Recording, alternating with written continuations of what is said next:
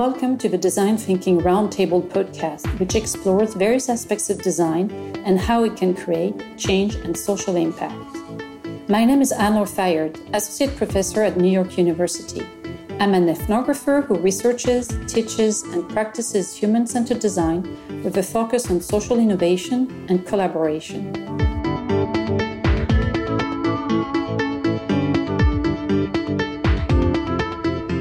Mayo Nissen is a New York-based creative director interested in the intersections and interplay between research, systems thinking, and human-centered design, and in creating strategies and solutions to leave the world in better shape than he found it. He's currently the Design Lab Director at the New York City Mayor's Office of the Chief Technology Officer. Previously, he was a creative director at Frog, where he led the interaction design discipline in the New York studio, principal designer at Urban Scale, an urban systems practice focused on design for connected cities and citizens, and a consultant at Red Associates and Radar Station. His design work has been exhibited in multiple places such as New York's Museum of Modern Art and Stockholm's National Center for Architecture and Design. He regularly teaches and guest lectures. Originally from London, he has lived and worked in the United States, the United Kingdom, Germany, and Denmark. He likes big cities, hard questions, and shades of black. Mayo, welcome to the Design Thinking podcast. I gave the official bio. Could you tell me more about your work and what motivated you to do this work? What is your background? How did you get interested in human-centered design and systems thinking? Thanks for having me. I'm a designer and creative director. I live in New York. I've been here about a decade, and I currently work in the Mayor's Office of the Chief Technology Officer for the City of New York, and where I've been for about a year. In terms of my journey to this place, I originally studied industrial design. When I was in high school, I was interested in design of various sorts, but also interested in the social sciences and was thinking about studying anthropology. I ended up studying industrial design in a school that had kind of an engineering bent to it. And so what that took me was into learning about the craft of making objects and thinking about what it means to create new things for people to use.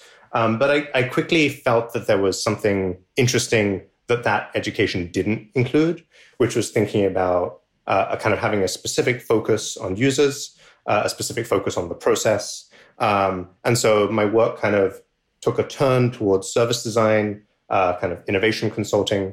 I studied in Copenhagen at the CID, the Copenhagen Institute of Interaction Design, and then found myself in New York. And what was really interesting was that those two interests that I had in high school of design and understanding people through kind of an anthropological lens slowly came together over the years. I'm the son of an anthropologist. My mother's an academic in studying social anthropology. And what was interesting was talking to her about my work, she'd increasingly be like, wait, but that's what I do. And so we'd have these conversations where that overlap became increasingly apparent. And design research and thinking about people's role, not just in using products, but how they can be incorporated into the process of creating products, has been a big part of my work, even as my work has shifted from the creation of physical products into services, systems, digital products of various sorts over the years. And then most recently, I've joined the City of New York, where I'm working in the context of local government, thinking about what design and technology, what role design and technology have in cities and in local government, which is the continuation of something that I started investigating when I was in grad school in Copenhagen, when my thesis project revolved around civic engagement and urban infrastructure. So a lot of those threads kind of come together over the years and they ebb and they flow. But that's kind of where I've landed now. Thank you, Mayo. It's always fascinating to me to see how personal journeys are about these ebbs and flows. I love how you connected your interest in anthropology and the craft of making objects. As we were preparing this conversation, you told me that systems thinking, systems theory, and ecosystem mapping are core to your practice. And this echoes with an increasing call for taking a systems lens when designing. It also resonates with a lot of what my research on service design and social innovation has shown. So I was wondering, why do you think there is an increasing recognition of the importance of systems thinking as being central to the design process? Why today in particular? It's a good question. I mean, I think having a systems view of the world is not in and of itself a new thing.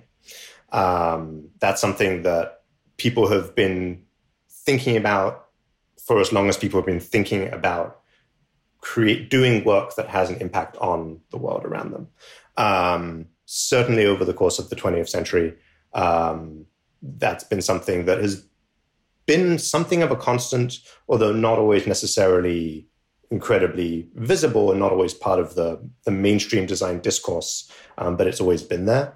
I think in terms of why I feel that it's incredibly powerful now is when we look at the world around us, when we think about how people live their lives, when we think about how people get information, when they learn about what's available to them, when we think about how they communicate, when we think about the products and services people use, those are increasingly, without exception, connected in ways that are complicated and maybe illegible to the people using them.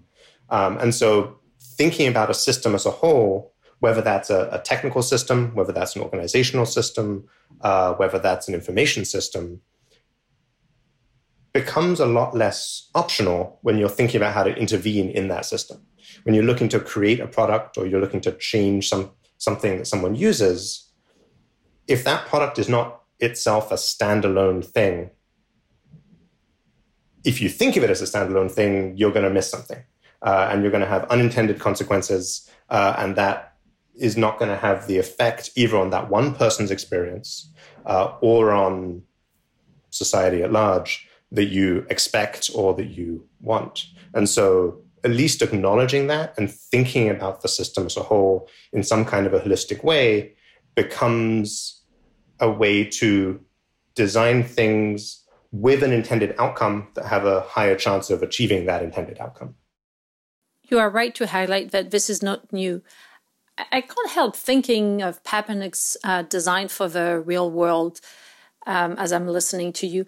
To clarify for our audience, would you say that it is a variation of human-centered design or simply an articulation of what is the core of human-centered design?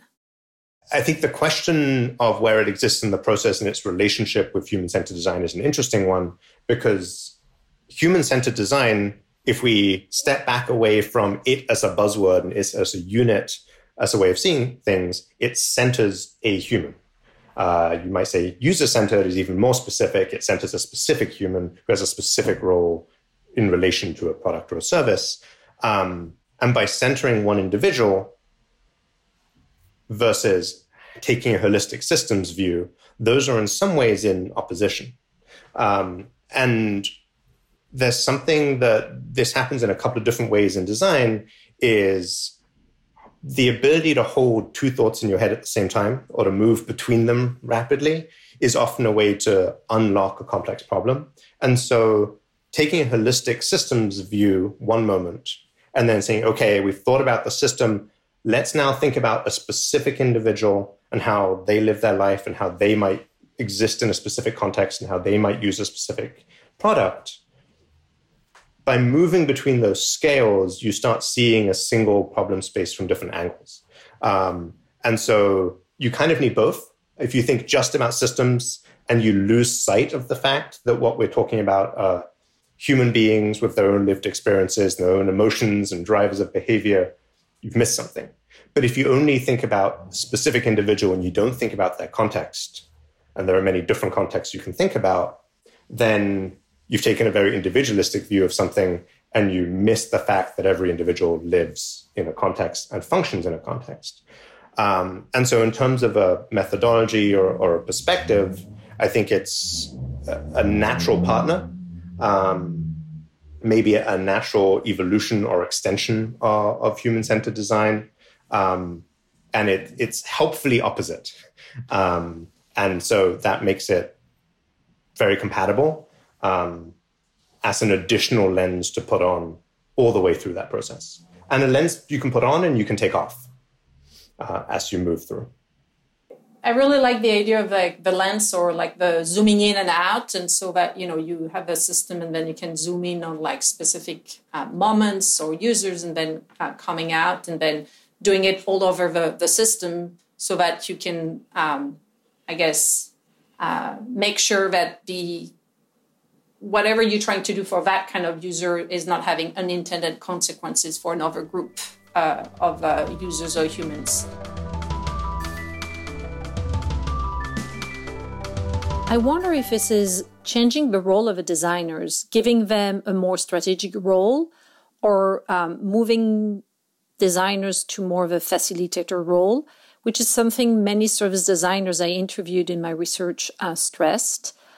Or maybe it's about putting on different hats, the strategist hat, the facilitator hat, etc. I think it's different hats. I also think it's worth noting that different designers have different levels of altitude that they are most comfortable at, most skilled at, and able to have the greatest impact. And as soon as you start taking a holistic systems view of anything, as soon as you start zooming out, you immediately move beyond what is traditionally the realm or scope of a designer. And you find yourself working with people of different backgrounds, who have different perspectives, who see things in different ways. And at some point, the question becomes, what are you doing here? You're a designer. This isn't a design problem. And the way I see that is the only way to really solve a design problem is to see the big picture. But at the same time, the magic trick that a designer often has is seeing the big picture, but then being able to zoom back in and use the power of making things tangible, of that kind of traditional craft output as a way to ground that strategic conversation. And so by moving up and down, it's moving between realms that often are not connected. And by connecting them, allow those conversations to start becoming in sync and aligning them. And by moving outside of the traditional realm of a designer, allows the design work that may itself be the creation of something small to be part of that bigger picture and have a much bigger effect that can be an outsized effect of that small intervention. There's a lovely saying that Buckminster Fuller always had, which was, make me a trim tab, which is a very small little flap on the edge of a propeller or a fan. And that very small adjustment would change the direction of a huge thing. And in a lot of ways, but you need to understand what the huge thing is that you're trying to change before you can make that small adjustment. And I think that ability to zoom in and out and connect those things is a really powerful one that very few disciplines have either the skill set needed or in some cases the permission to do that. Let's move now to your own practice. Could you tell me how systems thinking and systems theory, as well as ecosystem mapping as a tool, informs your practice? Maybe you could share some specific projects that illustrate the value of systems thinking in your work? Yeah, absolutely. I mean, I think the first thing is maybe breaking apart systems thinking and system theory, which is a way of seeing the world, a way of thinking about the world and interventions in the world. And in some cases, the kind of theoretical underpinning of that. From something like ecosystem mapping, which is, it's a very specific methodology. It's a particular act that can happen at certain points in the process that is often the visual representation of the more fuzzy ways of thinking.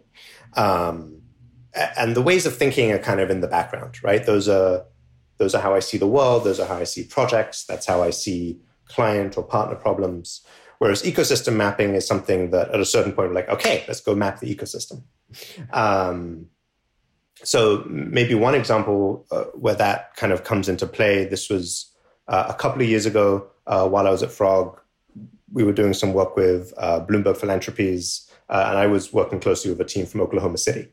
And the project was around criminal justice reform and thinking about criminal justice as a healthcare issue.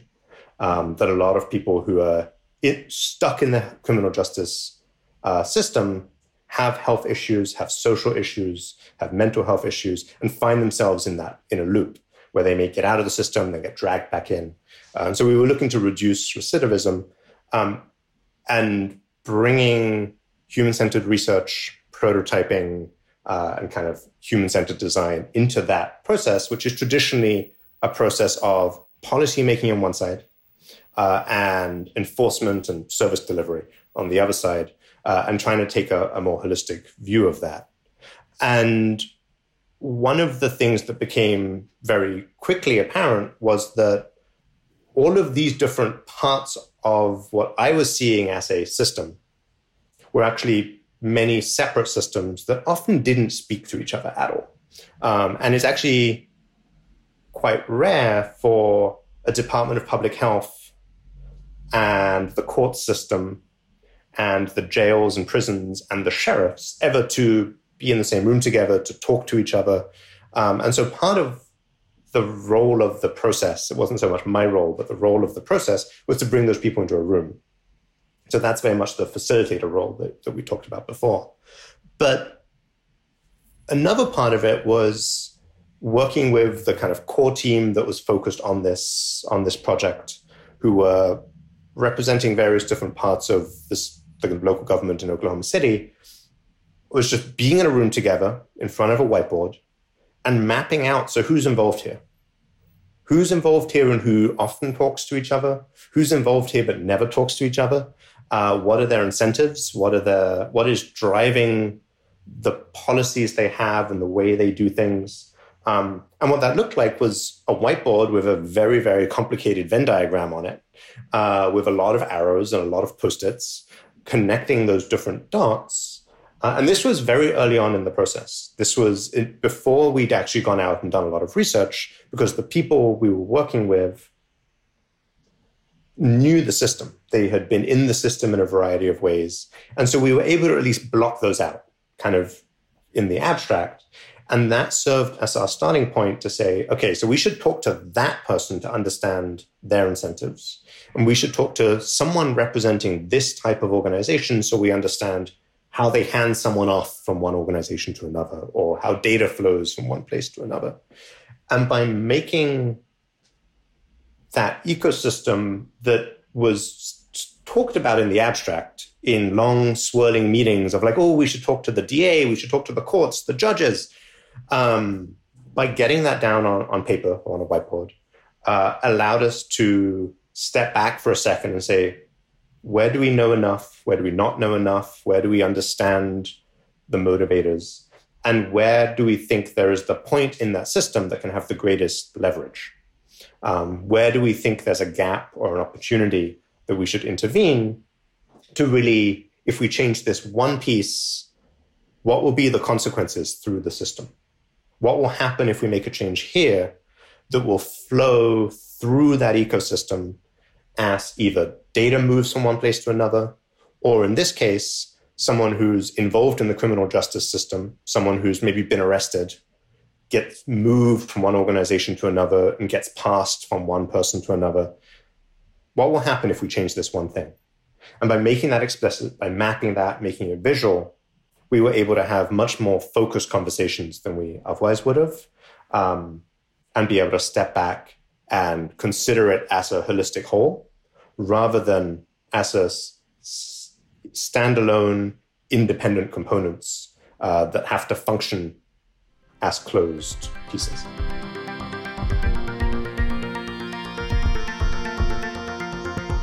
So that's kind of in the public sector, but the same methods apply across the board.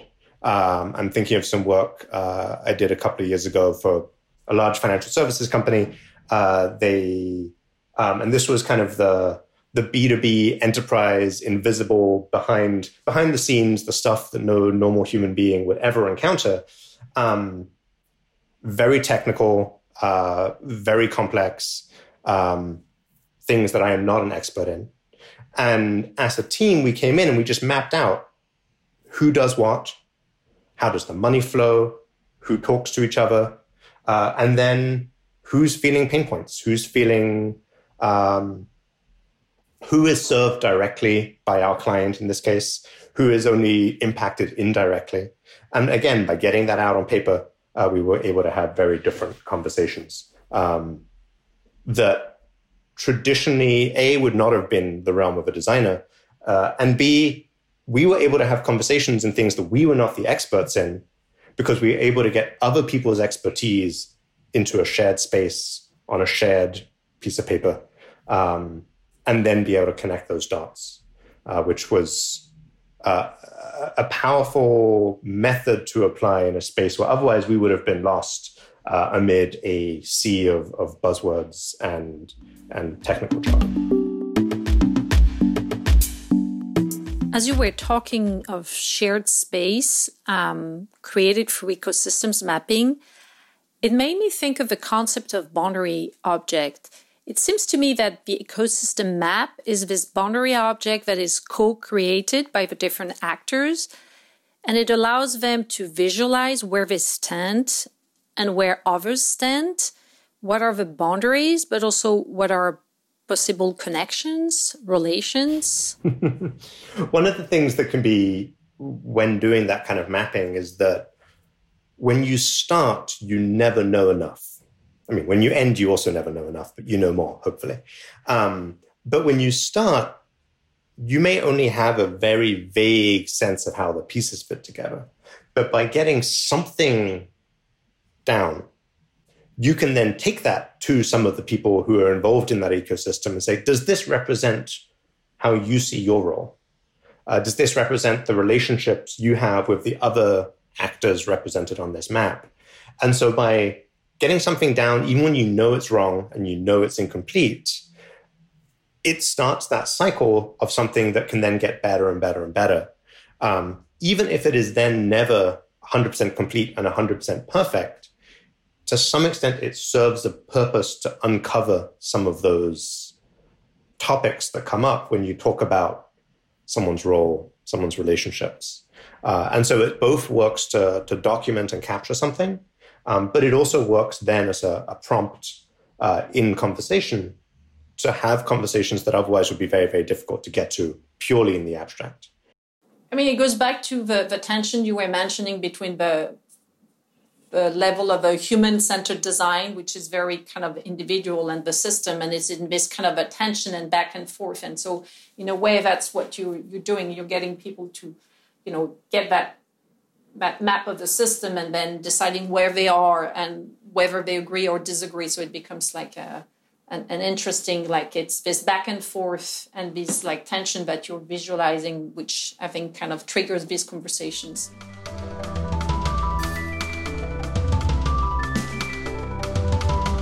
Before we close our conversation, I wonder if you could share what are the key skills to be a system design thinker? It's an interesting one because it's the advice for non-designers is read a bunch of design stuff. And the advice for designers is often look beyond the design world and understand the other disciplines that overlap and are adjacent with design as a way of having a broader perspective. So those point in different directions. I mean, I think thinking of someone who is interested in that kind of service systems thinking and bringing that to a design practice, whether they themselves have a design background or not. There's a lot of really interesting reading in the information sciences, in cybernetics, in the edges of computer science, in kind of organizational psychology. There's a couple of kind of foundational texts that are particularly interesting and I found really valuable. I'm thinking of Donella Meadows' Thinking in Systems is one, which opens some really interesting thoughts around stock and flow, information flows, ways of having mental models of how systems work, is one. Another one that I found incredibly valuable is the work of Stuart Brand, who's really hard to pin down in terms of specific discipline.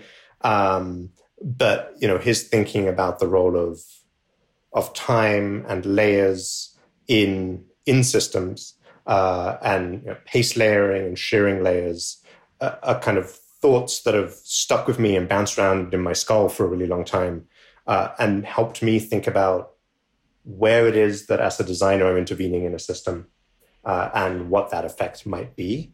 And then I think just on the one hand, reading widely, understanding a lot of different disciplines, but at the same time, keeping that kind of humbleness of each of those disciplines goes deep, right? And has an intellectual history and lineage. And as someone who dabbles in many of them, it's important to remember that it is just that, it's dabbling. And being a generalist has its own value, but it's different to going deep in one or two of those. And so that kind of sense of being okay with being a generalist and picking up ways of seeing the world, ways of acting on the world, without necessarily the need to go super deep, is a very fine balance to strike. And I think that's where a lot of design research in the sense of user research and interviewing people also comes into play, is that that's its own type of humbleness. It's saying, I may be here in order to design a thing or to improve a system or improve a service, but I need to speak with the people who live that life and live in that context, because I cannot know enough to do that by myself.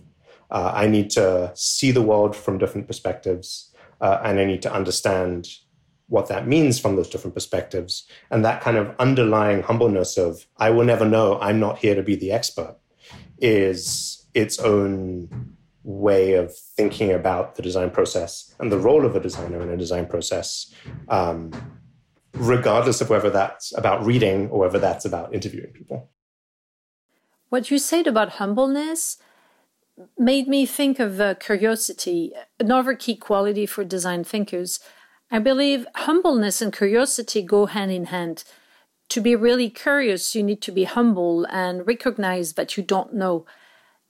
I also love your point about recognizing the value and richness of being generalist, but also the limits that come with being a generalist. So as we end, I'd like to ask one last question. What advice would you give someone wanting to pursue a career similar to yours at the intersection of human-centered design, systems thinking, and research? We talked about this a little bit already, of, reading widely, being curious, being intellectually curious. I think a lot of it is learning, and a lot of this learning only comes through practice, but learning how to zoom in and out of a problem, and learning to unstick yourself by doing that, is something that you can train yourself to do that. And when you are focused on one very, very small piece, to pause for a second and zoom out and think about the whole. And then when you're trying to get your arms around a big, complicated problem and it's all just too much and you're getting vertigo from it, to say, okay, let's zoom in on one person, one moment, one place. And to be able to do that, I think that's one thing that is hard to explain and hard to teach, but an incredibly valuable skill. And I think a lot of it is just being very conscious of that and catching yourself when you're stuck, or catching yourself when you've got yourself in a tangle, and saying, that's fine. That's part of the process. It's okay to be stuck and it's okay to be in a tangle. But I have a tool in my toolkit to get out of that tangle, to get myself unstuck, to move on to the next thing, even if I'm not 100% sure that this was right. And that's just something to remind yourself of and to tell yourself quietly in your head. And sometimes when you're working with other people in a team, to help push the conversation that is a shared conversation up and down the altitudes or in and out of the specifics, because that'll move the entire conversation forward. Even if it means you then have to go back, you then have additional perspectives that you can solve the problem that you previously weren't able to solve.